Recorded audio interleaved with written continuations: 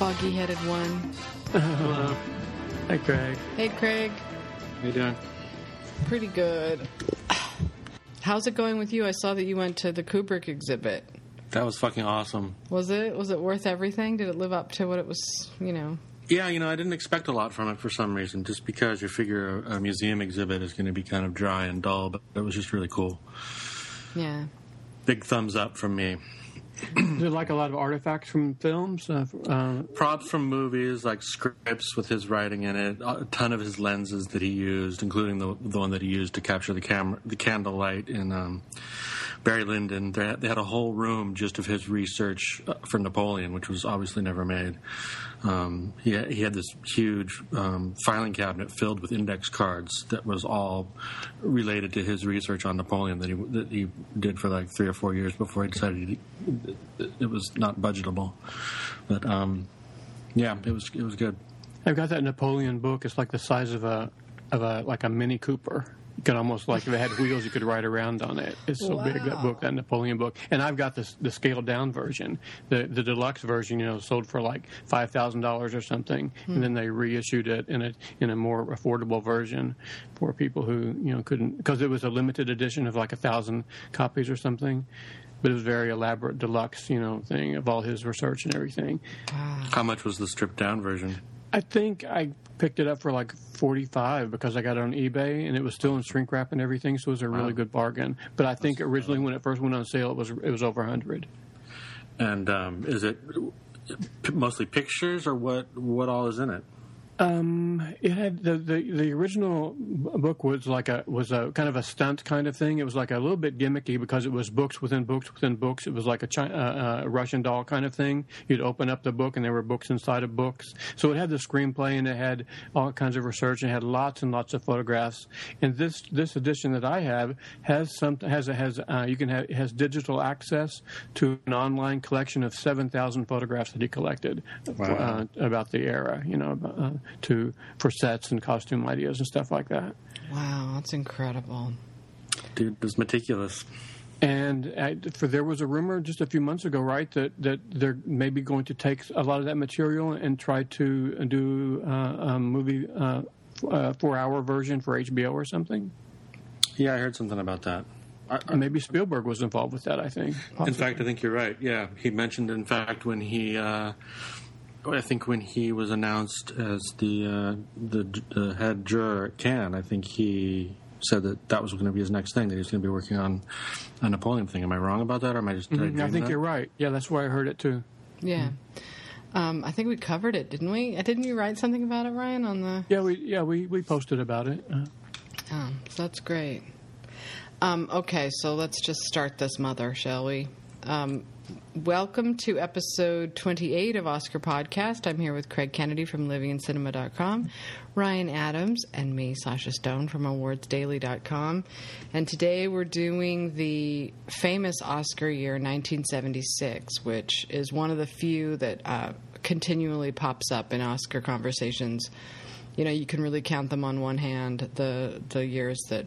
really stand out as anomalies, I suppose. And, one is the Driving Miss Daisy year, and one is this 1976 Oscar year when Rocky famously beat 3 of the greatest films of all time, which was All the President's Men, Network, and Taxi Driver. And it was 1976 was a really interesting year overall at the Oscars. It wasn't just that they had these great movies at play. There were a lot of other things happening. Like Lena Wertmuller became the first woman to become nominated for director and original screenplay. And that was also the year of King Kong, when Jessica Lange played opposite King Kong in the famous remake, and they even had like a King Kong hand on stage. Funnily enough, the Oscar producer was William Friedkin, of all people, and he's responsible for that, one of those things, and apparently it went down as one of the most boring telecasts ever.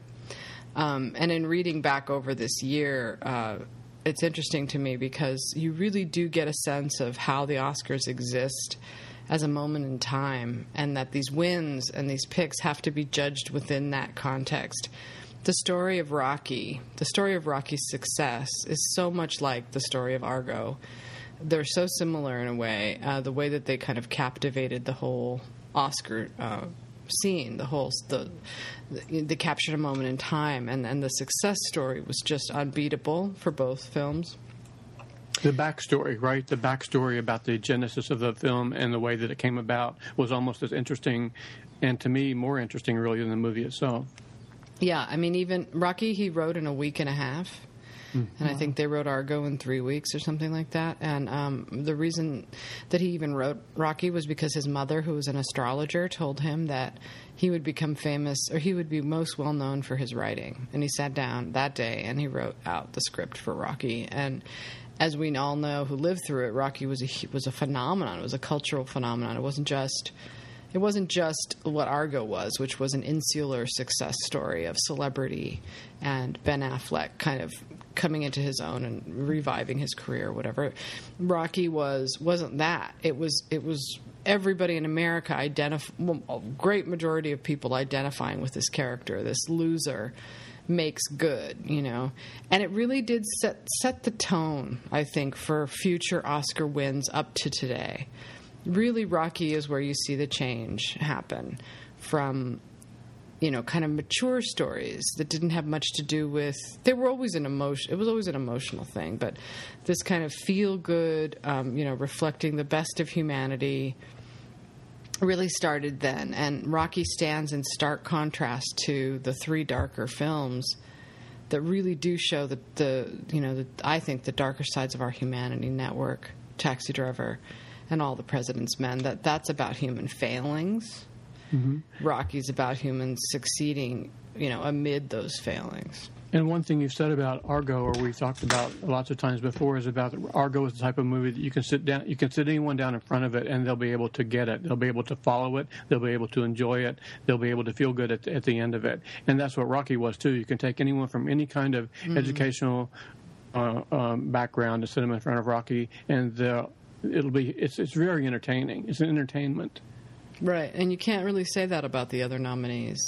You can't say that about Network or All the President's Men or Taxi Driver. In fact, Taxi Driver didn't even get a Best Director nomination. It was Taxi Driver and Bound for Glory, which we keep leaving out, but I keep leaving out. But those are the two that didn't get director nominations. Mm.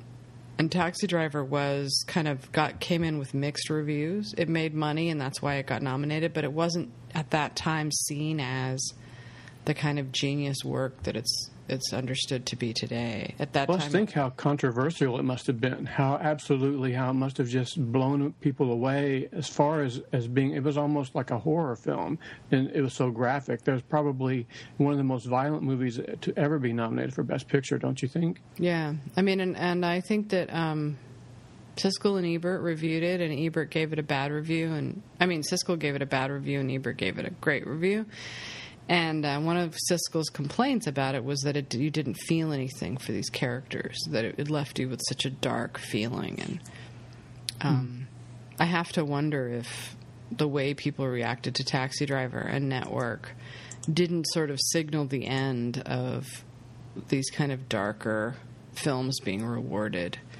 Like, did it just finally spill over into, we can't take this anymore? We need these stories to be happier. We need them to reflect the better sides of our humanity. I don't know. I think so, and probably too. I don't know the numbers for Taxi Driver's box office and stuff, but I can't imagine that. Of course, it was nowhere near Rocky's box office, and so there's a financial aspect that enters into this sort of thing. When you make intellectual, difficult movies like Taxi Driver and All the President's Men, your audience is going to be limited, and studios were becoming more and more conscious of the fact that movies were costing more and more, and they really wanted to not only recoup, but they wanted these big $100 million paydays on movies. Mm. And they weren't getting that from movies like Taxi Driver and All the President's Men. You would get your audience and you'd make your money back, but you weren't making $100 million. Movies like that. Right. Yeah. I mean, it was kind of a miracle that it did get nominated at all. And according to Inside Oscar, nobody would really touch that movie. None of the producers even wanted to make it. And it passed through different directors' hands before it finally got to Scorsese.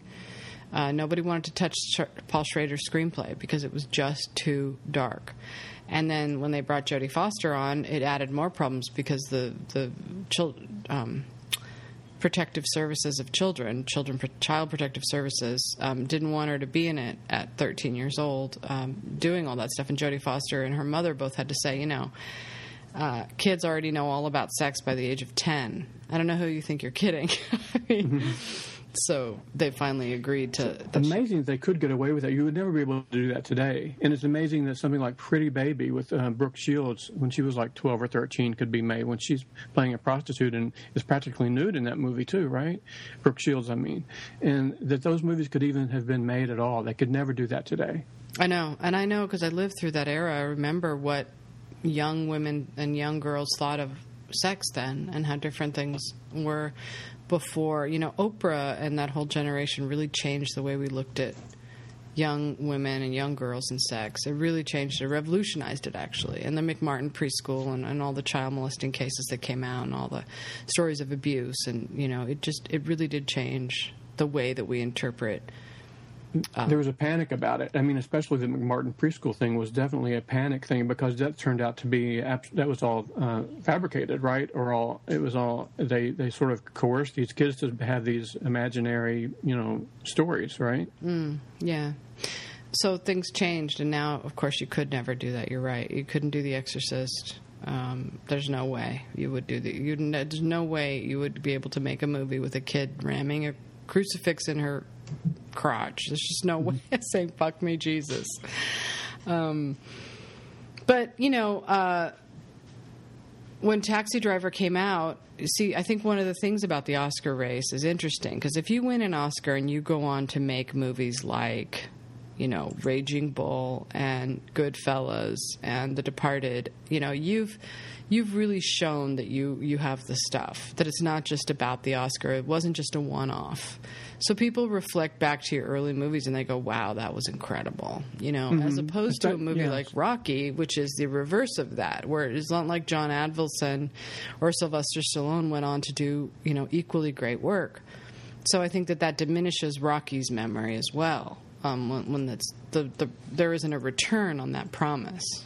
Right. The second highest rated John Avildsen movie is The Karate Kid. I'm not kidding. That is his second highest rated movie, The Karate Kid. So that's what he went on to do after Rocky, and really nothing else that's of note. And it can even be, I think he might have directed Save the Tiger, which got an Oscar for Jack Lemmon. But aside from those movies, all of his movies were extremely forgettable.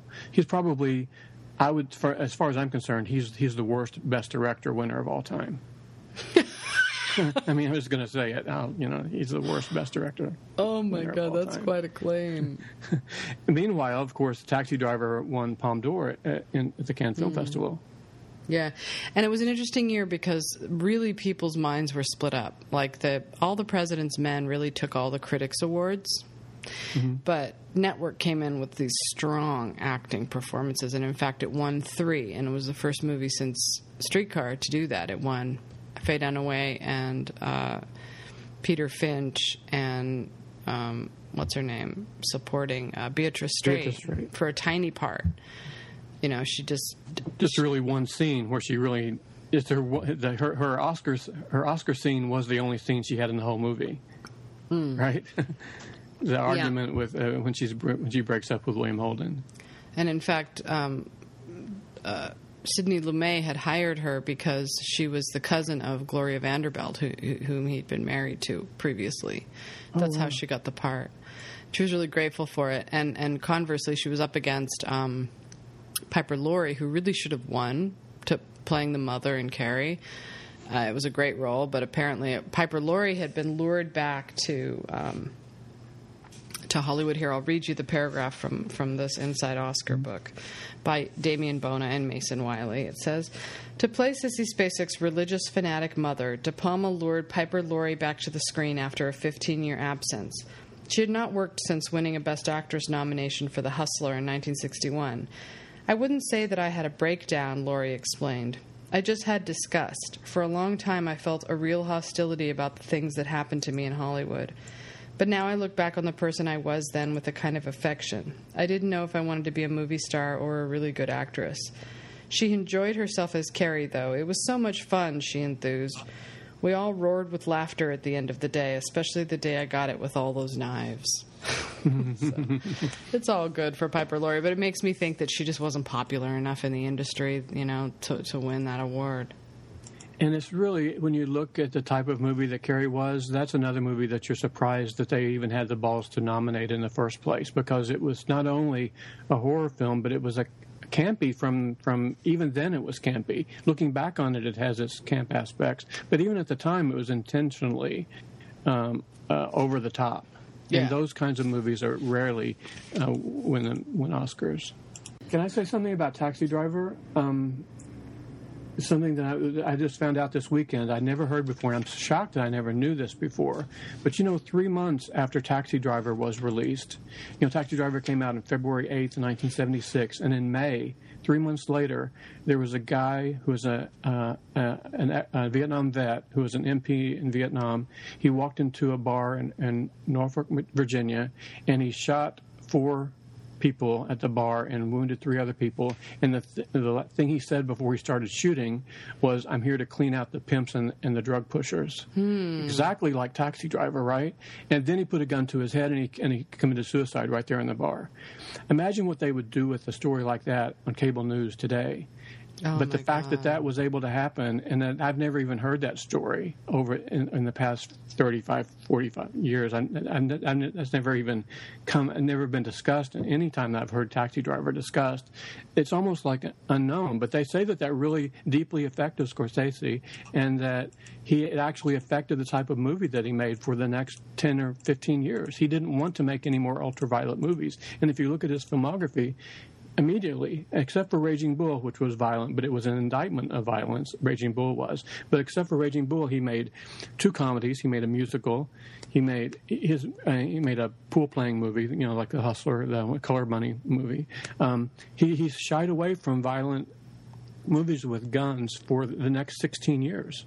It was between 1976 and 1990 when he went back to do Goodfellas. That was how long he took off from making violent films after Taxi Driver. Well, of course, there was also the Jodie Foster thing with Taxi Driver, the obsession with Jodie Foster, John Hinckley's obsession.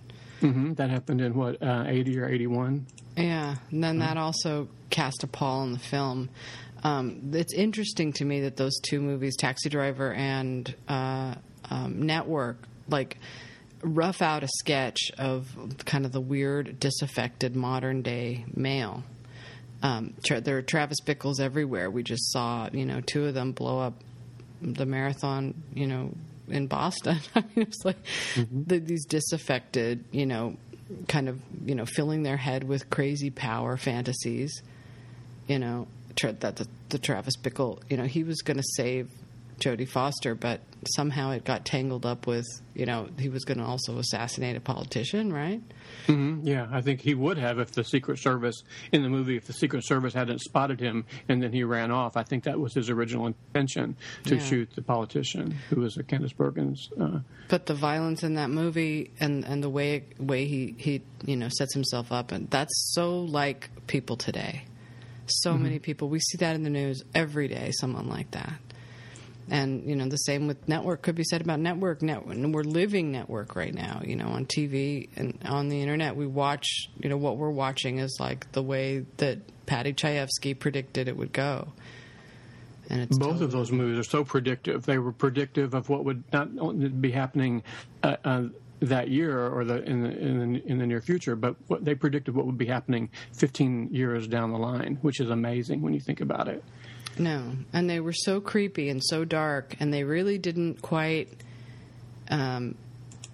inspire enough enthusiasm to win Best Picture, which is what you needed to do. And Rocky had that so in the bag. There wasn't even a competition that year.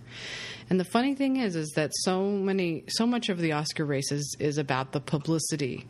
How the project came to be, what Hollywood knew about the project, what Hollywood thinks about the success. There's just so much backstory to it that it tends to bog down the film. And it is a miracle when 20, 30 years later, the film still resonates. And it's just lost. It's completely discarded all those dumb stories about it. And now it's just the piece of art itself. Although every movie, of course, has backstory, but the backstories of the movies that turn out to be masterpieces become more legendary over the years. Whereas the backstories for the more trivial movies, you see how trivial the backstories themselves are. For instance, talking about Stallone writing Rocky, Paul Schrader, who wrote Taxi Driver, has his own neat or interesting little backstory about how he wrote Taxi Driver. His wife had kicked him out of the house. He was homeless. He was living in his car, and he ran across the diaries of, who was it who shot George Wallace? Arthur Bremer. He ran across the Arthur Bremer diaries, and he wrote Taxi Driver in his car at age 26 as a way to prevent himself from committing suicide because he was at such a low ebb in his own life. That story is not as fun as Stallone's story, of course, but it's pretty fascinating that was the genesis of Taxi Driver, that he wrote it in the same amount of time, in about 3 weeks, in his car. God. Well, he was homeless. I have a passage here to read about the backstory of All the President's Men, if you would like me to read that. Yes. Okay. Craig, would you like to read it? Okay. Robert Redford versus Richard Nixon. Political films don't make money, studio executives told Robert Redford when he informed them he had optioned a book by the Washington Post reporters Bob Woodward and Carl Bernstein about how they unraveled the Watergate scandal. It's not a political film, Redford countered. It's a detective story. The actor told the New York Times the film companies were nervous about alienating their conservative constituency.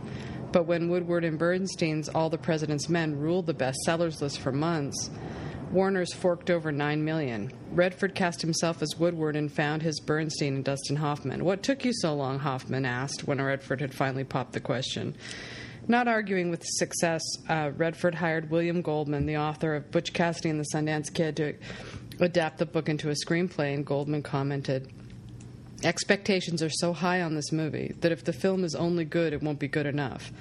The Washington Post's editor, Ben Bradley, didn't think that Goldman's first draft was good enough and told Redford, "Just remember, pal, that you go off and ride a horse and jump in the sack with some good-looking woman in your next film, but I am forever an asshole." According to the LA Times, Redford gave the screenplay to Woodward and Bernstein for suggestions. Giving this invitation the broadest possible interpretation, Bernstein, together with his great and good friend Nora Ephron, rewrote the script, changing his character to a combination of Sherlock Holmes, Nero Wolfe, and Casanova, while Buddy Woodward emerged as a vapid, colorless Elmer Fudd worshipping at the shrine of Bernstein's brilliance. Redford rejected this version, telling Bernstein, "Errol Flynn is dead." Goldman did some more rewriting. Newsweek documented the lengths Redford went to assure historical authenticity. The sum of $200,000 alone is being spent recreating at a Burbank studio the newsrooms of the Washington Post, aided by photographs taken from the film's art directors and purchase of 200 desks identical to those at the newspaper, and the shipment of 270 cartons of authentic litter gathered from newsroom desks and wastebaskets. Ben Bradley raved, "The set was just stunning." And so that's all. I heard that Ben Bradley promised his daughter that she would meet, he would be able to introduce her to Robert Redford, so he brought her to Hollywood, and they walked on the set, and the set was such an exact duplicate of the actual Washington Post offices that she was able to walk directly to her father's office because it was an exact, That's replica. great. Yeah, that is incredible. I think that's one of the things that makes that film so captivating is the newsroom itself. Mm-hmm. You can tell that they invested that kind of time and detail in it because, it just reads on screen. They combined two sound stages at Warner Brothers. They had to knock the wall out between two adjacent sound stages in order to get the floor space to extend that far in the distance. They knocked out the wall between two sound stages so they could combine them into that space. Incredible that they did that. And Redford originally, I've heard this story too about the genesis of the screenplay. It's a little bit different from what Damien Bona has. I was trying to think of where I've read some of these things that I've been writing to you guys in emails about All the President's Men, and so I thought I would try to listen to part of the commentary track of All the President's Men to see if that's where I picked up some of this information. I'm amazed at the fact that Robert Redford has spoken for 45 minutes on the commentary track and not mentioned the name of William Goldman one time. He talks about Pakula. He talks about Gordon Willis, the cinematographer. He talks about the set designers. He talks about David Shire, the composer. He mentions all of the collaborators by name, but he hasn't mentioned William Goldman. And I believe they had a falling out. Well, I believe that William Goldman turned in a screenplay that was a little bit like a buddy picture, a little bit like Butch Cassidy and the Sundance Kid. I think that Goldman was aware of the fact that Warner Brothers was nervous about a movie about newspapermen, and he was going to try to turn it into a His Girl Friday sort of thing with a lot of banter and a lot of cutesy, back and forth. And everybody who read the script thought that it was too lighthearted.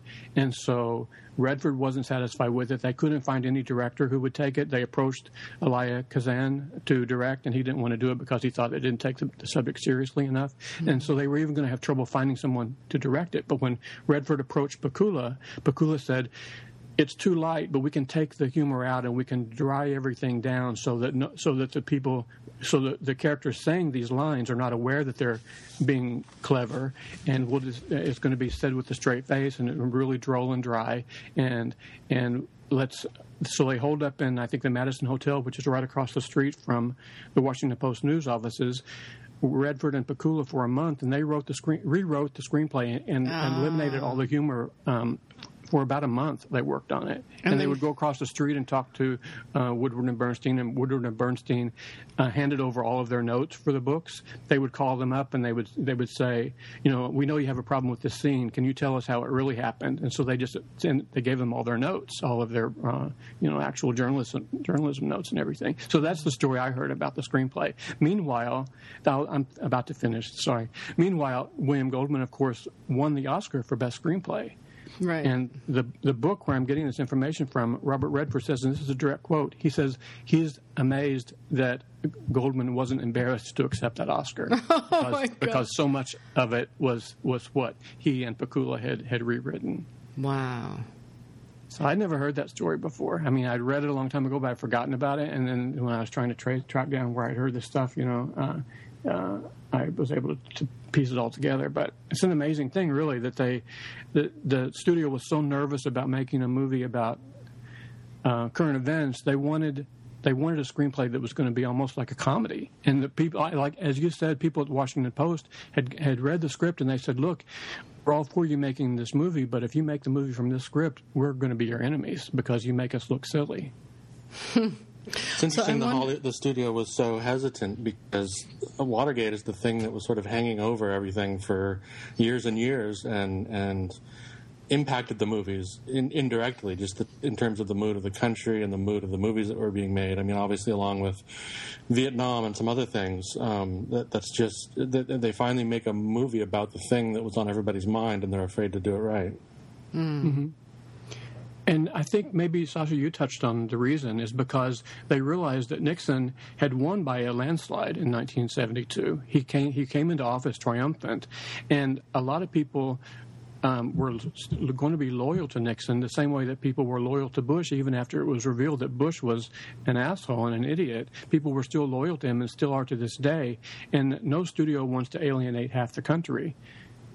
Right. As an audience, right? You have to be aware of the fact that there are people who voted for Nixon who are going to really look at the Washington Post as the enemy. Interesting. And so I wonder what William Goldman's screenplay was like. I mean, I'm imagining like a high-pitched jazz score and these these smooth talking reporters. I mean, what? I think it was just really like a lot of witty banter, and there's some of that, there's a lot of that still in the movie, but it's said with such a straight face. It's like they're not even aware that they're being funny. They're not trying to be funny, and it doesn't have the editing rhythm, and it doesn't have, because it's so rooted in realism, you buy it as them just being unaware of the fact that they're being so clever. But I do think that they eliminated a lot of the funny stuff out of it. Because, look at Butch Cassidy and Sundance Kid. It's almost like a comedy Western. Right. So they probably wanted to make it a little more like Argo.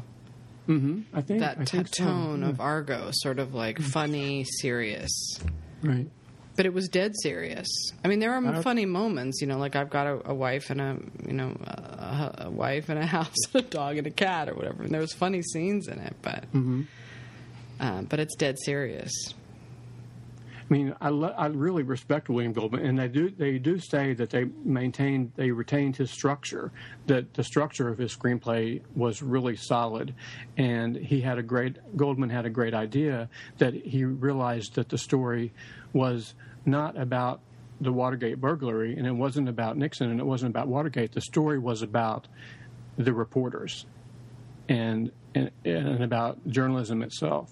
And so he saw that, and he also just dropped the entire last half of the book, All the President's Men, because it was too much about the legalities and the court cases and the aftermath and everything, and there was no reason to have that in the movie. It's interesting because it's turned into sort of an upbeat story without cheating the story. By focusing on the reporters like that and sort of making heroes out of them, it sort of takes one of the darkest times in our history and puts a little bit more of a positive spin on it because the good guys win. Right. That's right. Not only they weren't just good guys, they were the little guys. You know, they were two unknown reporters who were just rookies and who had to practically beg to even be to keep the story. Once the Washington Post editors realized what a big story it was, they almost took it away from them. They had to really work hard to hold on to it and to make it their own. And I think that was one of the problems that Pakula and even Redford himself was thinking, that maybe I'm miscasting myself in this movie because I'm more famous than Nixon. So how can I play the little guy in this movie? They wanted to have more unknown actors. I think that would have been a mistake, obviously, and Warner Brothers wouldn't have stood for it. Like you said, by the time that they built the set and that they paid $500,000 for the rights to the book, Warner Brothers needed to have star power to be sure that they were going to recoup their money. Investment. And it's also interesting as I think about it now, because it's so easy to make the connection that if it were a political film, it would lean to the left. But the thing is Deep Throat, the real Deep Throat, and Woodward are both right-leaning.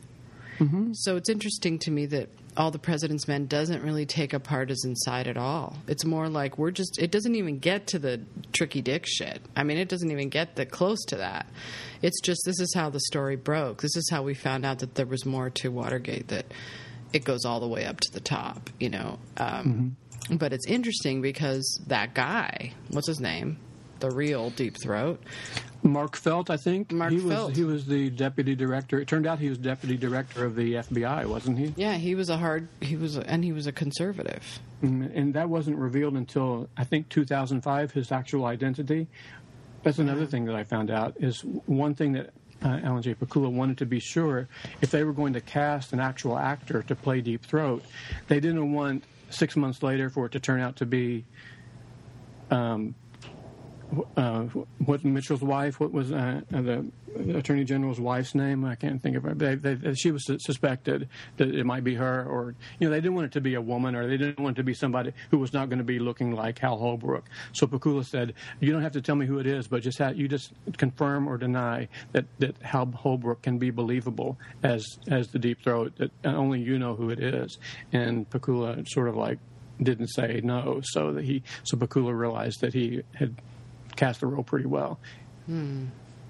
Yeah, and it's interesting because the main players, let's take out Dustin Hoffman for a minute, because he doesn't really have strong political convictions, but, you know, Redford, flaming liberal, Bernstein, flaming liberal, and then Woodward has emerged as like a really scary right-winger, you know. Woodward, I'm so ashamed of how he's turned out. I mean, I'm just really embarrassed, and I feel betrayed by him almost. But was he ever not, you know, what he is today? I don't know.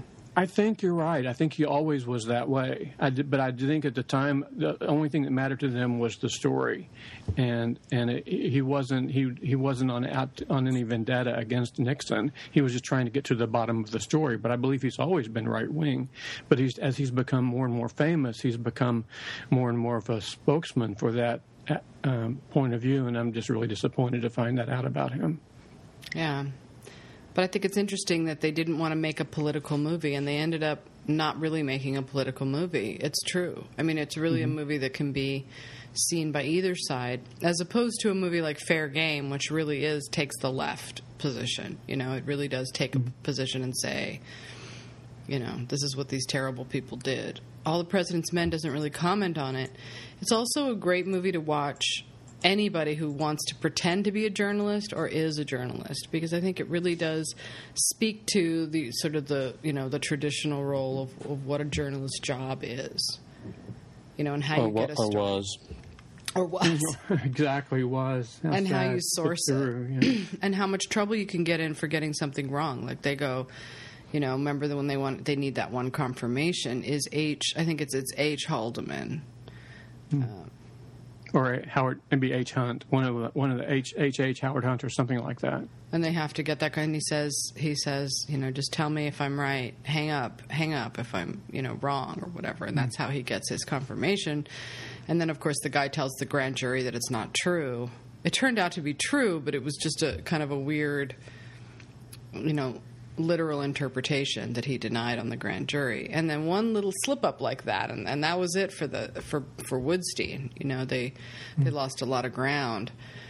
And I think it's so interesting to watch that compared to how, you know, we receive and break news now. I mean, it's one thing for Twitterers to get everything wrong, as they did the night that the suspects were in Watertown, which was, you know, shameful. But people on Twitter are amateurs, and they're not bound by any. They should maybe be a little more conscientious. But I mean, it's not as if they're swearing to it or that they're putting a publication in jeopardy or anything like that. You're only putting your own reputation on the line if you make a mistaken tweet. Right, and then but the major news outlets that made the mistakes, all the way up to the New York Times, were making mistakes breaking news, trying to beat Twitter, trying to catch up and be as fast as they are. You know, we could do a little better with that kind of all the President's Men conservatism in terms of sourcing stories. There's just no time for it, it seems like, you know. I've heard that people who were impressed by all the President's Men and who were taken and in awe of Woodstein, that young people who saw the movie in 1976, that applications to journalism school skyrocketed for the next 2 or 3 years. And that there was even a television show that was really popular for, what was the television? Oh, I think it was Lou Grant, because Mary Tyler Moore Show ended, and so Lou Grant moved to L.A. and became editor of a newspaper. And that show, Lou Grant, was nominated for like 50 Emmys over the next, I'm not kidding, like 50 or 60 Emmys over the next 5 or 6 years. It was hugely popular. Journalism became like a hot thing to be involved in for the next 5 or 6 years. So for my money, I think All the President's Men should have won in 1976 Best Picture. In the end, it only won Supporting Actor, Art Direction, which it totally deserved, Best Sound, and Screenplay, and it lost Supporting Actress Jane Alexander, Best Director, Best Film Editing, and Best Picture.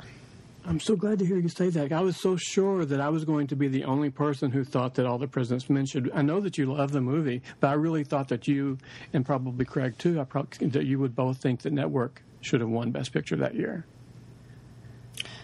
Well, for me, Network bogs down in the third part of it. I hate to say that because I sound like a total fanboy film critic. I have a problem with the third act, but it really does with the affair. I mean, I love Beatrice Straight and everything, and I really do love with a passion William Holden, and I like the way their marriage plays out. I love all those showy lines in that. You know, Aaron Sorkin owes so much a debt to Paddy Chayefsky. He took so much of his style.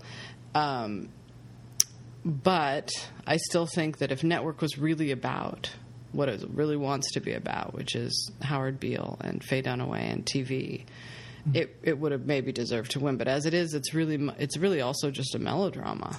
And another thing about Network that's always struck me, I really enjoy the movie. It's a trip from beginning to end.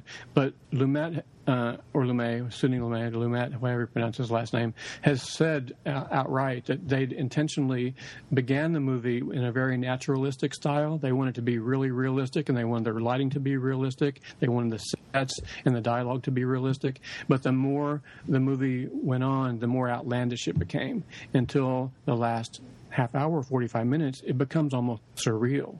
It's still remarkably, weirdly, crazily similar to reality TV that we have now, but at the time it was almost way too over the top. It became really it went too far, I think, at the very end. The end goes too far, I think. Interestingly, this is one of the saddest stories in Oscar history. Peter Finch, the way that you campaigned for Oscar then was very similar to how you campaign now, and everybody wanted to win that year, and they were all campaigning really, really hard for the win, but nobody campaigned as hard as Peter Finch, who did 300 interviews, and on his way to Good Morning America, he died of a heart attack, and he had said that he really, really wanted to win. He publicly said that he thought it was a competition and it wasn't that great, but behind the scenes he let it be known that he really wanted to win that Oscar, and he dropped dead of a heart attack. It won anyway, but isn't that awful? Like he campaigned himself literally to death. Oh, so awful. And he's one of the really rare posthumous Oscars that has ever been awarded, because we've spoken before. I think we talked about it a lot when Heath Ledger was nominated. We wondered if the Academy would really want to give an Oscar to someone who wasn't going to be there to accept it, because there's so much about crowning someone king for the next year, to let them be king and queen of the Oscars. And if the person is gone, then you lose that. So it's a really rare thing that he won it all. How many times had he been nominated before? I'm not sure. I see now. He had been nominated for Sunday Bloody Sunday. He really wanted to win, and he had fought to be taken as lead. They were going to nominate William Holden in the lead role, but he said, "No way, I'm the lead." Howard Beale is the lead of that movie. He did 300 interviews between August and January or something like that. It was like they say it was an obsession with him, the campaigning. So when he won, Patty Chayefsky went up on stage to accept the award, as William Friedkin had predetermined in their rehearsals. And when he got up on stage, he said, "Well, there's someone else here who should really be accepting this award. Mrs. Finch, are you here?" And he looked out in the audience, and they shined on the camera went to the wife, and she got up and she scrambled to the stage, and she gave this really moving speech. And after the Oscars were over, William Friedkin went up to Patty Chayefsky and said, "Why'd you do that? Why'd you go off script?" And he said, "I don't know. It just seemed like a good idea." But later it came out that they had totally rehearsed it, that not only had Patty Chayefsky and Aletha Finch rehearsed it, but he actually wrote her speech for her. Oh, that's great. Well, good for him, though. I mean, that's a great moment. You know what I wish about these old, when we hear about the old Oscar nights, I wish that they would release those so that we could see them, release them on DVD so we can actually watch the entire ceremony beginning to end. They're so protective of their clips and everything on YouTube. If you don't have the verified or certified, Oscar clip, they'll take it down right away. They're really, stingy with letting you see the old Oscar nights. They're very conservative that way. They always have been very protective of their copyrights, and strange, but they're loosening up a little bit, I think, over time. You would think that there would be a little bit of a market for that in any way that they thought that they could make a little money off of it. If they could sell the streaming or DVD rights, that they would be willing to do it. But as we've talked about before, or as we hear the rumors that we hear, some of them are some pretty embarrassing evenings too. And maybe they've seen them and they know that they don't want the rest of us to see them. Maybe that Rob Lowe Snow White thing ought to be hidden forever. Another sad, really, for sure, the Snow White or whatever that was. Another, this is a little bit tangential. It goes way off track, but talking about Alan J. Pakula and All the President's Men. He did one more great movie in his career. He had Sophie's Choice in 1982, which won Oscars for everybody. But his career was peaked after that. But his last project that he worked on, he died in a tragic kind of freak accident on the Long Island Expressway. A car in front of him hit a pipe that was on the expressway, and it went through the windshield and crashed through and practically severed his head, I think. And that happened in 1998. So he died really tragically. But at the time that he was working, that he died, he was working on a biography of Franklin and Eleanor Roosevelt called No Ordinary Life. And he had 50 pages of the screenplay. It was going to be his big magnum opus, his epic historical film. You know who wrote that? Doris Kearns Goodwin. No kidding. Yeah. Wow. And she won a Pulitzer Prize for that book, too. And he was going to adapt that into what he hoped would be a 4-hour movie. Oh, my God. That was his last movie that he was working on. Oh, it's so sad. I mean, that reminds me of, like, Craig was talking about Kubrick earlier and Napoleon. It's like, Lenin says, life is what happens to you while you're busy making other plans. It's always so sad to hear these stories of people who had just so many irons in the fire. They were so productive. And yet their hearts just couldn't take it, or whatever, a weird freak accident. Yeah, the other fate person just stepped in and prevents you from completing your dreams. Yeah, and the other person who died for this Oscars was Bernard Herrmann, who died right after he finished the score for Taxi Driver. Wow. So that was his last score. Talking about score, this is another little tidbit. David Shire was nominated for doing a really spare and really quiet and score for The Conversation. And I was watching All the President's Men. There's no music at all for the first 30 minutes of that movie. The first time you hear any music at all is the scene in the Library of Congress where the overhead shot, gets higher and higher and makes them look tiny with their little note cards and everything in the Library of Congress. There's a little piano score. Anyway, David Shire was nominated for those two movies, which are very similar in their sense of 1970s paranoia and conspiracy type thing. Then David Shire's career just tanked. He did a lot of movies, but you would not recognize the titles of any of them until 2007 when David Fincher hired David Shire to do the score for Zodiac. Which took place in the 70s, and so that's why Fincher wanted him. Fincher wanted that 70s paranoid style of music, and so he turned back to David Shire. And I think Shire was nominated maybe for that. That's exciting. Wow. I love movies where the score completely shifts toward the middle to end of the movie. I was just watching Body Heat, and that does it. That score, it just kind of, in the beginning, it's this kind of, loose saxophone. And then as the thing gets more serious, it starts to change in tone, and then it becomes really urgent, halfway through the movie. And it's totally all done with the score. It's so beautiful. I love the way they do that.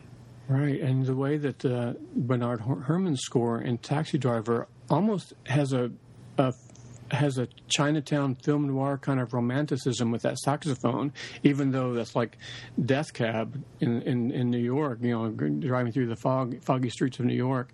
The score is really lush, but the deeper they get into that movie, the score gets almost maniacal. It gets insanely like clashing, cymbals and stuff as he breaks down mentally.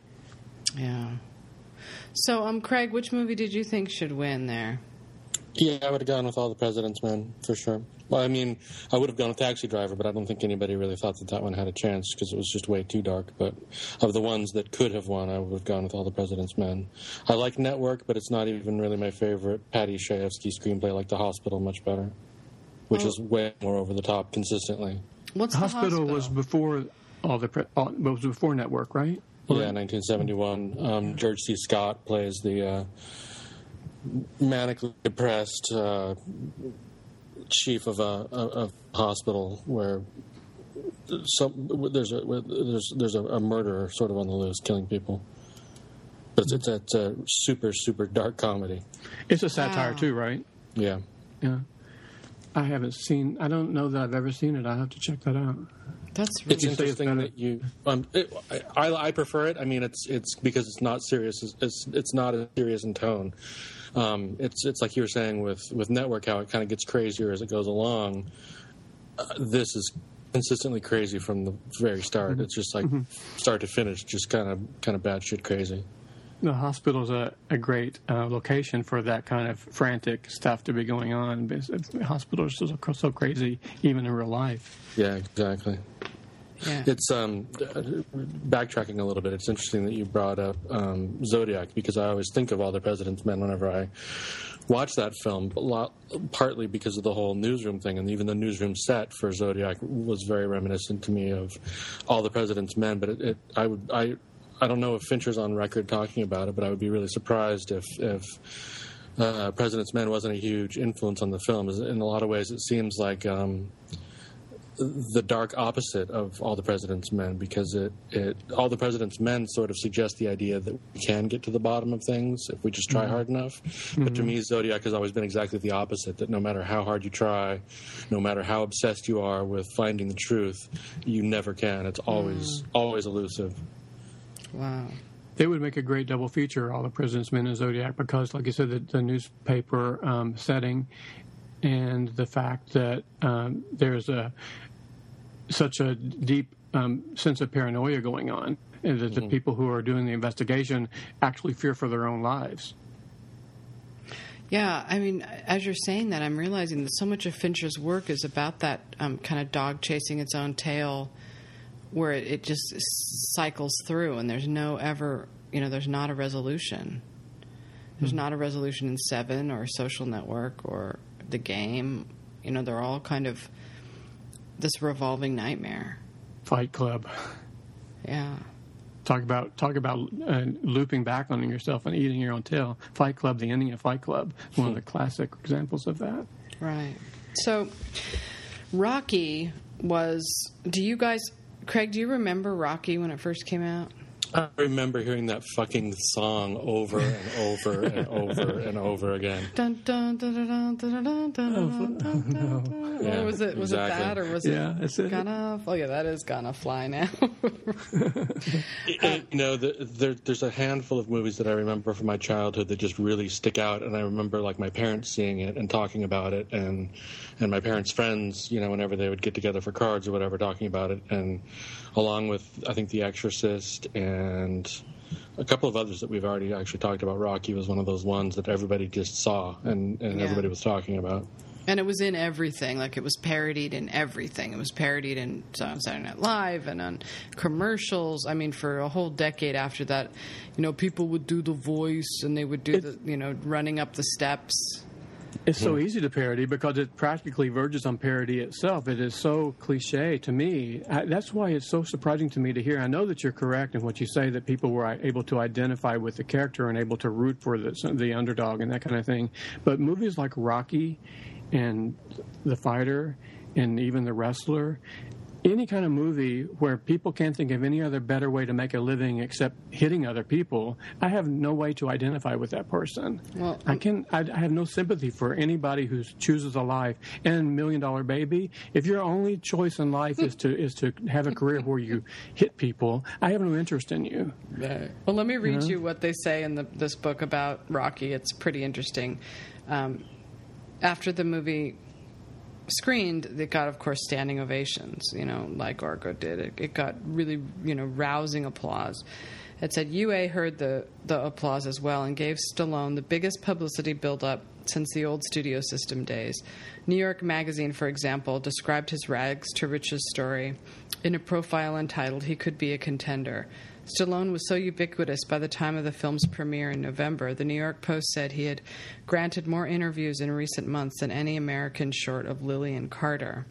Newsweek found the analogy apt and commented, just as Jimmy Carter prevailed by harking back to the old values of love and trust, Rocky resembles nothing so much as a throwback to the 1950s Cinderella hit Marty and to the 1930s brand of optimism known as Capricorn. Frank Capra himself said, "I think it's the best picture in the last 10 years. It's got my vote for the Oscars all the way down the line. When I saw it, I said, boy, that's a picture I wish I had made." Most critics were equally captivated. Even John Simon said, Rocky is a pugnacious, charming, grimy, beautiful fairy tale. But the New York Times' Vince Canby was a holdout. Not since The Great Gatsby 2 years ago, wrote the critic, has any film come into town more absurdly oversold than Rocky. Wow. At least someone was a holdout. But when you make a movie that's involved with a sport like baseball, Moneyball, or Field of Dreams, you have a built-in audience there. And your people are fight fans or boxing fans, and they're going to turn out to see that movie because they like to watch the boxing. Raging Bull is an exception because Raging Bull, I think, showed it was an indictment of that sort of life. It showed that boxers are not heroes, but they're assholes. And they're doing something really stupid and crazy with their life, I think, is what the message. One of the messages I get from Raging Bull. It's a waste of a life instead of a way to be a hero in life. But these boxing movies go way back in the Oscar history too. Didn't Wallace Beery win for Best Actor for a movie called The Champ? Like the second or third Oscars of all time. Back in the 1930s. Yeah, I don't know, but I mean, I think people liked Rocky because it mirrored, like Argo, which was about, actually the artist, Argo, and the King's Speech, you can pretty much wrap them all up in the same bundle because they're very similar themed movies. But Sylvester Stallone's own trajectory, just like Ben Affleck's own trajectory, was the story. Because it wasn't just, like they say, he was so ubiquitous. It wasn't just Rocky on screen that they loved. They meshed him with Sylvester Stallone himself. And it made it feel like it was a part of a real-life fairy tale, and people just ate it up. Just like they did Ben Affleck, who got snubbed and then was rescued. That was so much a part of the success of Argo in the Oscar race that, you couldn't really separate the two. Just like at the time. And of course, we know Rocky. We know it became Rocky 6 and 7 and 8. And not only that, we know what Sylvester Stallone became, too. We still have high hopes, I think, for Ben Affleck, and we like him as a person, and we like that he's intelligent and thoughtful and is interested in doing important, socially conscientious, things with his life, but Stallone has turned out not to be such a respectable or honorable type of person. I don't think, not anybody to look up to. He never quite earned back that cred that he got with Rocky because he moved it in the wrong direction. He sold that character out. I thought he ruined it. He ruined everything that was great about it. And his own persona, he did the same thing with the Rambo movies and the Expendables. And, he just decided to take the wrong path. Yeah. It happens, but he'll always have that Best Picture win. And in fact, when when Rocky won, he ran up on stage. They made him come up on stage and, and hold the Oscar. And I think on the cover of Time magazine was just a picture of Sylvester Stallone holding an Oscar, even though he never officially won one. Oh, is that right? Yeah. Oh, wow. He didn't win screenplay, and he didn't win actor. He didn't produce it. He didn't produce the movie. He didn't direct it. But it wouldn't have been made without him. And so they all knew that. Yeah, he was the story. I remember. I mean, I remember being, hanging out with this friend of mine named Rain who was just obsessed with Rocky and Sylvester Stallone. Obsessed. All she did was talk in his voice, and he was really thought as the shit back then, and respectable. Not just he's a dumb boxer or whatever, but he had respect because he had written the screenplay. Right. It's ironic that the same producers would be nominated a few years later for Raging Bull, which stands as one of the all-time most memorable Oscar snubs at losing to Ordinary People. It's some sort of karmic payback, I think, for them winning for Rocky, Irwin Winkler and Chartoff. They would eventually lose for Raging Bull. Wow, that's so interesting. I never put that together before. Me either, and 2 boxing movies, too. Wow. Two opposite sides of the same coin, for sure, because one is definitely not a love story. Not a love story, no. I sucked your brother's cock! What do you want me to say? It's a different kind of love story. Yeah. I like Rocky, though. I'm going to come right out and say I like it. I don't think it should have won. It shouldn't have even been nominated. But I think its reputation suffers among us snobby types because it won. If it hadn't won, I think more of us would maybe look back fondly on it. I mean, if it had just been allowed to remain a small, entertaining picture instead of being an Oscar winner, I think it holds up a lot better. Oh, it has plenty of fans, and I'm glad that you came out and said that you like it. I was about to say that I hope I don't make a lot of enemies among our listeners, because I know that a lot of people really, really like Rocky a lot, would name it as one of their favorite movies of the '70s. And I've had arguments on the site before with people when I disparage it all the time because people don't understand why I'm so hard on it. It's just not my type of movie. Like I said, I don't like movies where people are just hitting each other in the face all the time. That's not my thing. I don't like that. Yeah. I mean, I was won over by it. I think that I reevaluate movies now. I used to be, when I first started my site, and actually gained a lot of readers because of my ongoing anger about so-called Oscar injustices. And I hate to think that I've gone soft, but I really have, because I don't think that it was such a horrible thing that that How Green Was My Valley beat Citizen Kane, and I don't think it's that big of a deal that not Rambo, but Rocky beat All the President's Men and Network. And the reason is not because the movies themselves have gained in that I've liked them better in retrospect, although that's true about How Green Was My Valley, but it's more about understanding who the Academy are, who these people are, and forgiving them their not weaknesses, but their tastes. It's kind of like, that's the kind of movie my grandma likes. Okay. Another thing, too, I think living through it, you get so passionately and emotionally involved with a movie that you think deserves more to win, that it's almost like your current boyfriend or something that you want to stick up for it, and you're angry at the movie that defeats it. I feel that way anyway. But looking back 20, 15, or 30 years ago, you see that the movies that you love from those years have prevailed, and they're okay. All the President's Men and Taxi Driver and A Network have not lost any esteem for the fact that they lost the Oscar. It doesn't matter whether they won the Oscar or not. And Citizen Kane remains among the the best film ever made, if not the second best film ever made by Sight and Sound. I see. The thing is, where my anger resides now is in recent years, where they should know better.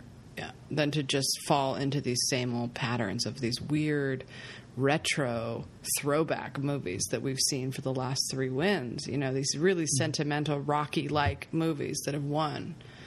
That's the part that makes me mad. It's like I can forgive the past, but I really want to see them. I really want to see the Oscars evolve in a different direction. I would love to see that in my lifetime. I don't know if I ever will, but the way things are looking, it's moving in the wrong direction. What's sad is I don't think any of those 3 movies that you're thinking of are even half as good as Rocky was. No. You know why? Because Rocky's ending was not a feel-good ending, unlike Argo and King's Speech and The Artist are okay, I'm going to say they're great movies for what they are, but they completely sell out the happy ending situation. Like, they just resolve things way too easily with no complexity at all. Argo has a tiny bit of complexity. It brings up a little bit of Iraq, which I thought was smart, the way that it ends. But the King's Speech, forget it. It's happy ending, and The Artist, it's completely happy ending, of course, joyously so. It is what it is. But Rocky had a complex ending. It was never calculated to be an Oscar picture. I think there you go. It wasn't. It was made to be the movie that it was, and it just happened to catch people's imagination. So then they spun the narrative to turn it into an Oscar picture. But it wasn't.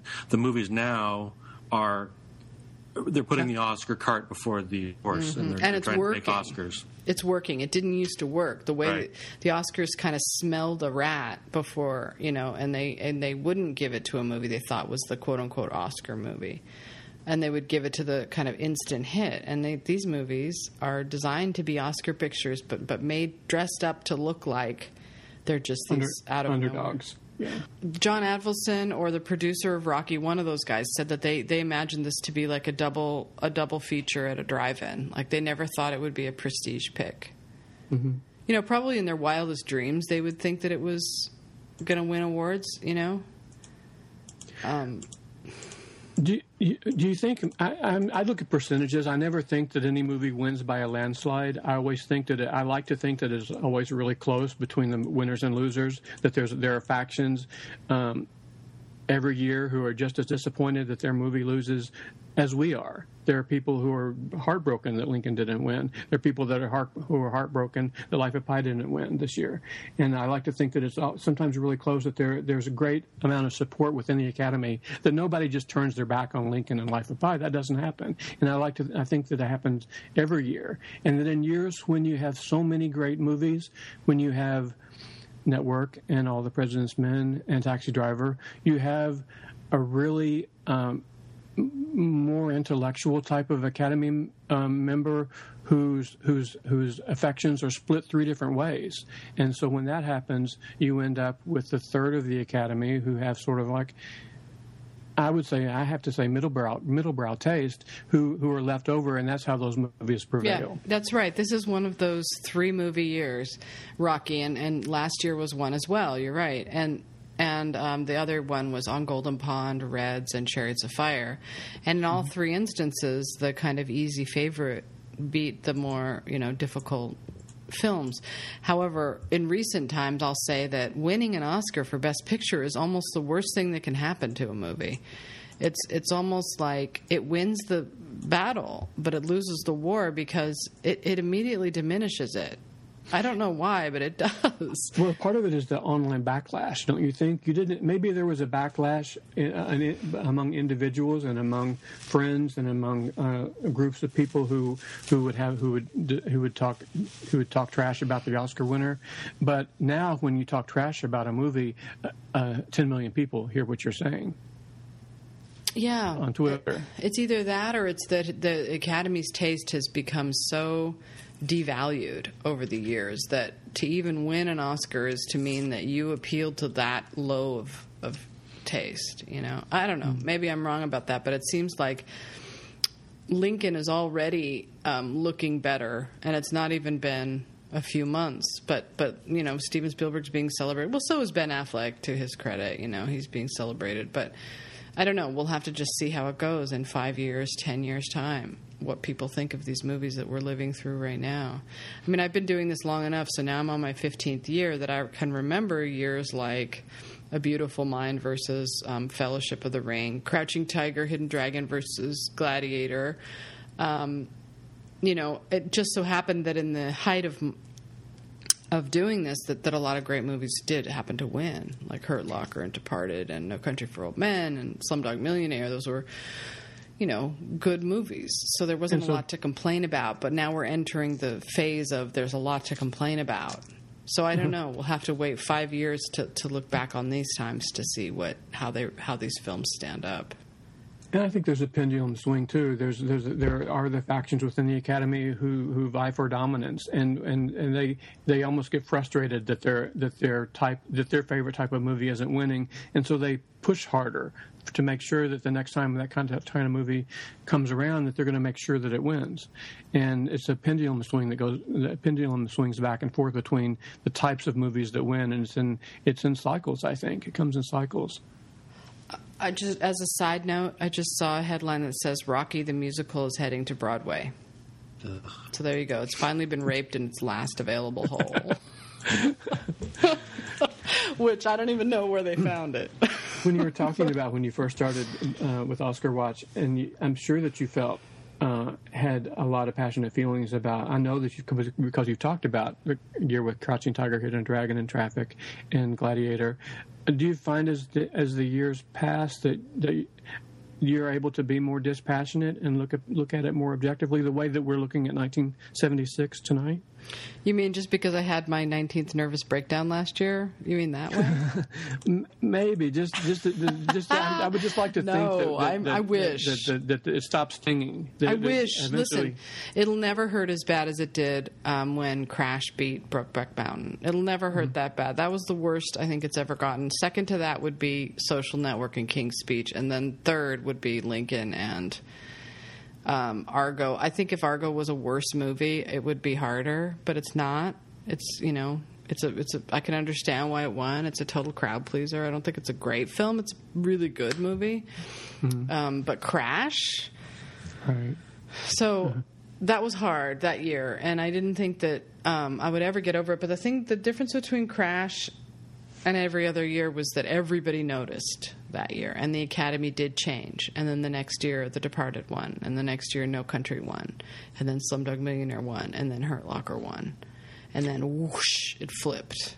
So we kind of had our hopes up. We really thought that had been a sea change. The tide had turned, and there was going to be another golden era of the Oscars. But even when we look back now at the golden era of the 70s, we discovered that it really only lasts for about 5 years. Well, what happened to the Oscar race was Weinstein. He figured out a way to kind of bypass the usual trajectory of a movie with The King's Speech. What he did with that movie was he kind of rewrote the rules of how the Oscars were going. It no longer mattered what the critics thought, obviously, because The Social Network had won every single critic award. What mattered more was that he had this likable team of people, and he was having these parties on the ground, and he was appealing to Academy members on the ground, and he was entertaining them and delighting them and charming them with these wonderful people, and that mattered a lot more. And they stopped paying attention to what was being written and what was being said. The other thing that happened was that we've had, triple, quadruple the number of critics and critics awards. So I think that kind of reached its maximum, and I think that at that point the Oscar voters just stopped listening to the critics and just said, you know what, fuck it, there's too many of them, they don't matter anymore. We're going to do what we want. And they went rogue, like Sarah Palin. That's my weird theory of it anyway. That's how I see it. And I feel like after Weinstein did that, he did it again with The Artist. It was the same kind of thing, although The Artist was slightly different because it wasn't a coup like The King's Speech was, which was an underground coup. The Artist was just a movie everybody liked from Cannes on.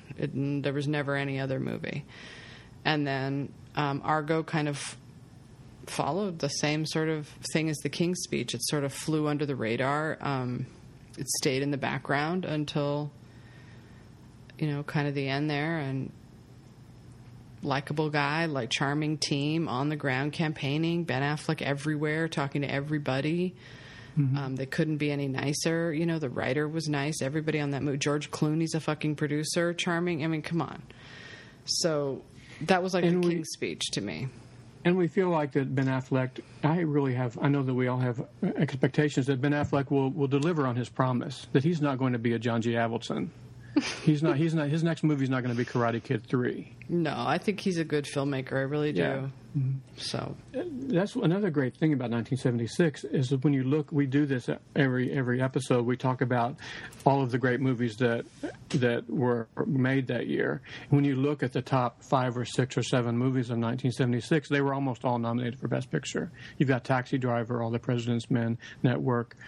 I wouldn't include Rocky. But then beyond that, what have you got? You have Carrie, The Outlaw Josie Wales. You have Bound for Glory, which, my buddy, my pal Hal Ashby, I'm so happy to see that the clout that he got from Shampoo was able to get him a free rein to do whatever he wanted to do with Bound for Glory. And he maintained that clout for another couple of years to make Coming Home and Being There.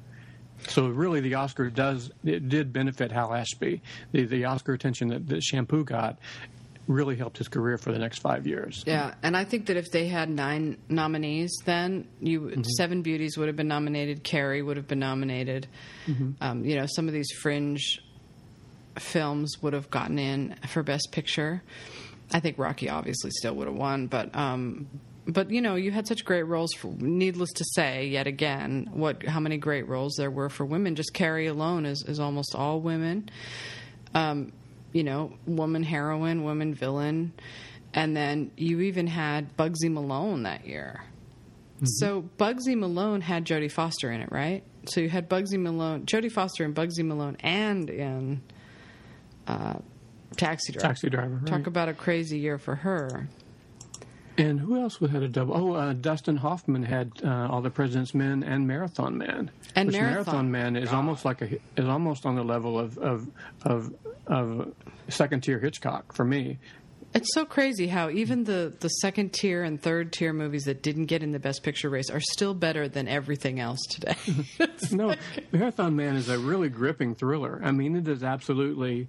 It makes no sense when you try to analyze the plot, but it doesn't matter. Neither did a lot of Hitchcock movies.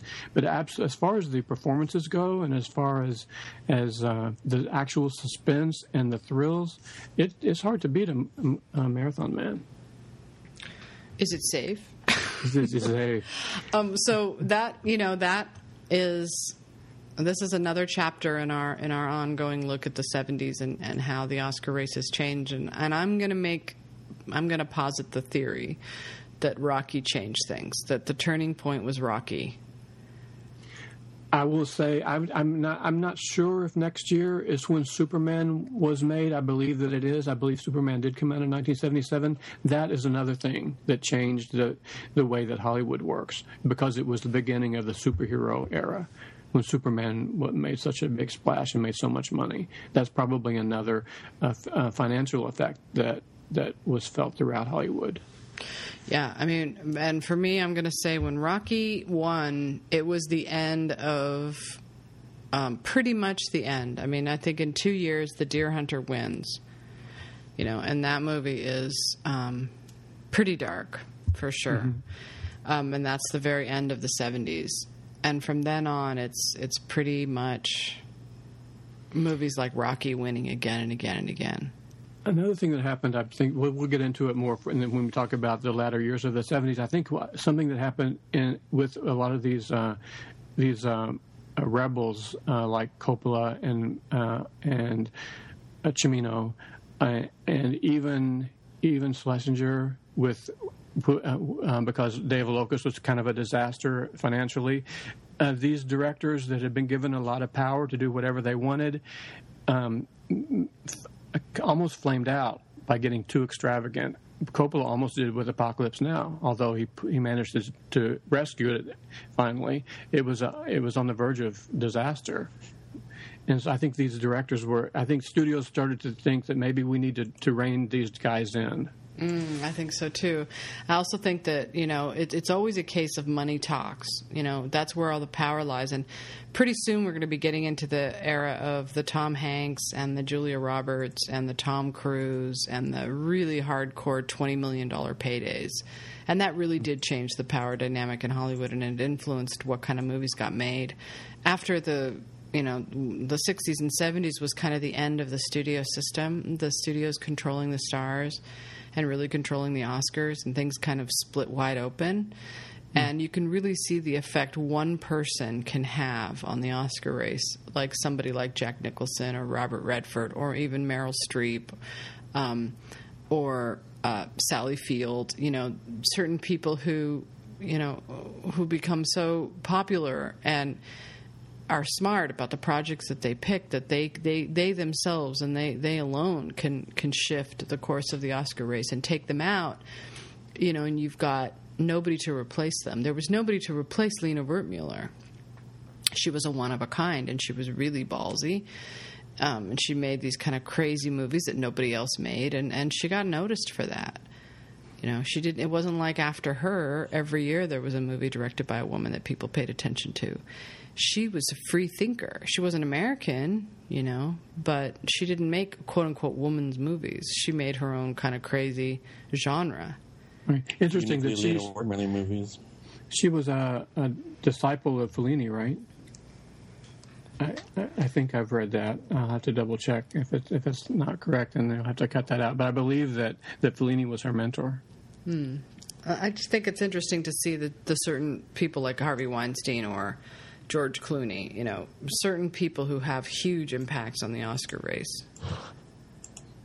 But they become almost an industry they become a brand. They're a brand name. They're a brand name, and they're the reason that people go. Instead of going to see a Coppola movie, you go to see a Julia Roberts movie.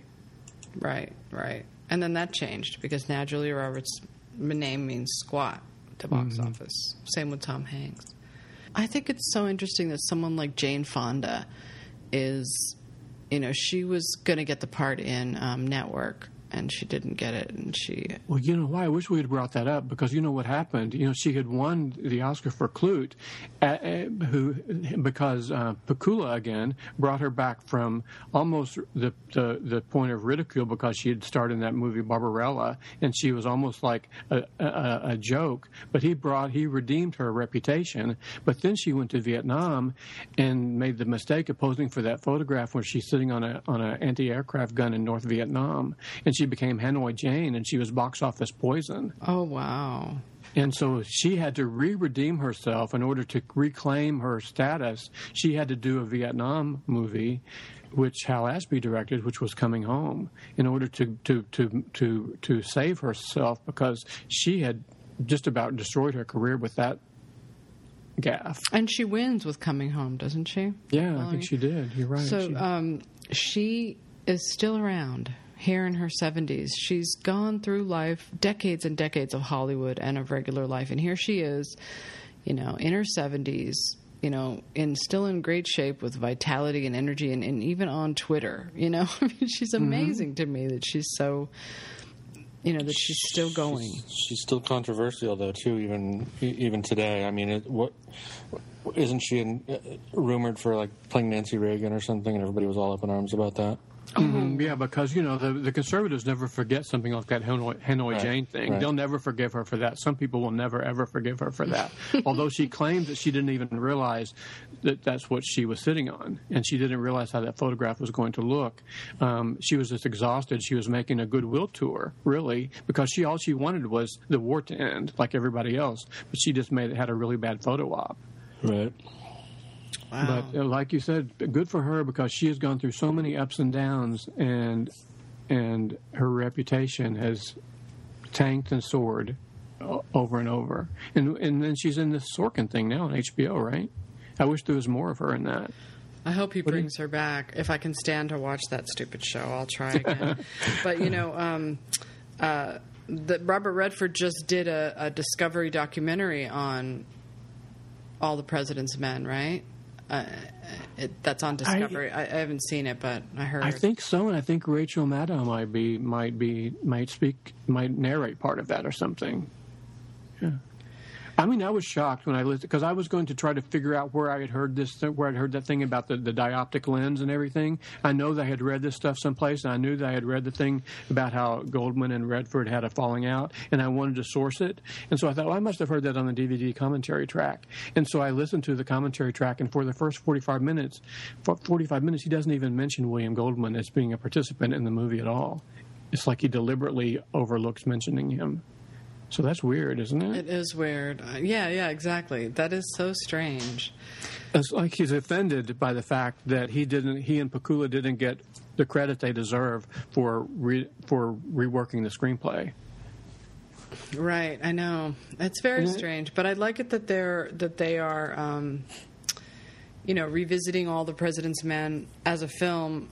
You know, I've always thought that it deserved more attention than it's gotten over the years. I've always thought that as a film, as a work of art, it deserved more. It was always kind of looked at as a documenting of history, but I think as a work of art, to me, it's just a flawless movie that I've seen countless times. It's one of those movies that I put on to just have in the background when I work. I've seen it many times. When I watched it again, the way that it begins with that blank white screen and then that crashing of the typewriter key, I got a catch in my throat when I saw that, because that's so stunning to open a movie like that, to show the power of the typed word on a page just hammering. Right. And you know what it's about. It's like a cannon going off or something. And the end, too, it ends that way. Yeah, it's incredibly well done. Like it is a work of art, and it's amazing that it wasn't more appreciated at the time. That it's taken so long for it to be appreciated. It reminds me of Lincoln a little bit in the way that it's not an action-packed story, but action comes through the words, and the way the screenplay just crackles. Just hearing people talk and the things that they say are just sharp and smart and dynamic. Mm-hmm. And you have to listen to it. Your attention is not. It doesn't capture your attention with action set pieces. It captures your attention by the intelligence behind it. You know, Pakula he went to Yale. He was a theater major at Yale. So Pakula is a really, really smart guy. I think he's one of the most underrated directors of the 70s, I think probably. So, and that movie especially. I have to also say, because it's my job to keep saying it like a broken record, but look at how well-rounded the female parts are in All the President's Men, and look at Adrian in Rocky. I mean, compare Adrian in Rocky to Jennifer Lawrence in Silver Linings Playbook, for instance, two female characters, and look at how well-drawn one is compared to the other, just as a written character. But in All the President's Men, you have Jane Alexander's sister. You have the various people that they meet at the doorway to try to talk to, you know, that one woman who's liberal and then the other one who's not, you know, she kind of dresses them down for having no respect. And then you have the different journalists that they meet. You know, one had gone out with that guy, and, you know, she doesn't want to talk about him. And, you know, it's just, to me, so interesting that all of them are fully fleshed out. They have small parts, but they're so interestingly written, these characters. And for a reason, too, for a dramatic purpose, because I believe that I have read that Pakula and Redford, when they were talking about the fact that they were aware that people across the country were going to view the Washington Post reporters as busybodies and people who brought down Nixon, and so they weren't going to be identifying with the reporter, so they needed someone else to identify with. And so who they created in the script for them to identify with were the people they were pestering. And they were women. They were often women, and they were women who they were manipulating. And so they wanted the audience who weren't going to be able to identify with Woodstein. They wanted them to identify with the women who were being almost tormented by Woodstein. But even that one receptionist, Mr. Bernstein, you know, she's such a great character. She's totally out of the blue, and yet what a great, you know, they're none of them throwaways. And, you know, another thing, too, about Jason Robards, I think that his casting was so brilliant, and they talked about, like, the fact that they were aware of the fact that they were casting major movie stars in the roles of these two unknown reporters, and so who can you find to be their boss, who can be believable as someone who can boss around Robert Redford and Dustin Hoffman. And so you had to find someone who was legendary enough so that Redford and Hoffman actually looked upon him with genuine awe because of what he had done earlier in his career. And Jason Robards' career had almost ended because he was in a really bad car accident, and his leading man days were over because he had been really badly scarred. They thought his career was over because of his facial scars and everything. But after All the President's Men, he never had trouble finding another job again. You know, it rejuvenated his career. No kidding. Yeah. I always thought it was too small of a part. Yeah, you want more of him. Yeah, and I thought it's strange that he won because he beat, for instance, Laurence Olivier in Marathon Man. Really, I think Burgess Meredith was probably the favorite to win that. And I think Jason Robards was a bit of a surprise because it was a small part, but I'm going to bet that he won for two reasons. One, it was one of those years where they wanted to split up all the awards. The network took a lot of the awards. So did All the President's Men, and they split it with Rocky, kind of like this last year. But also, I think that Jason Robards is playing Ben Bradley. Right, who was a hero in his own right and really well known. He was famous. He was a famous personality of his own. And I do think, too, maybe there might have been a little bit of a sympathy thing going on for Jason Robards, too. People who liked him earlier in his career and thought, well, poor guy, he's been in this car accident, he's disfigured, his career is over. And to see him make a comeback like that, that's a pretty impactful story. And he was an incredibly well-respected theater actor also. I mean, he was, he was like the Eugene O'Neill guy. Right. Redford and Robards had starred together on a TV production of Iceman Cometh, and Robards had really helped Redford. He'd given him a lot of support back then, and Redford repaid the favor in casting him. God, you know more about this than I do, and I read the Inside Oscar chapter. This is all stuff I picked up. I thought that this was going to be on the commentary track, and then I thought that I must have picked it up in a magazine article someplace. But it turns out I've got a book around here someplace that I was able to pinpoint where I found a lot of this information. And I should get you this book because there are two full and complete chapters in this book that are fascinating about All the President's Men. Yeah. And Do you think we gave Taxi Driver the short shrift when we were talking about it? Well, we could have split this whole podcast up into 3 and just spent one episode on Taxi Driver, one episode on All the President's Men. And I was surprised that we launched into talking about Taxi Driver right off the bat, and it kind of stunned me because I wasn't really prepared for it. But I think since we talked about it first, I think that we gave it a lot of prominence. Yeah. Well, I'll listen back to it. Hopefully it'll be okay and worthy of such a great Oscar year. Okay, guys, I think it's time. We could all go to sleep now. Back to Good night, everybody. Good night, Craig. Thanks for chit-chatting, you guys. Okay, everybody rest well, and see you tomorrow. Okay. Bye. Bye-bye.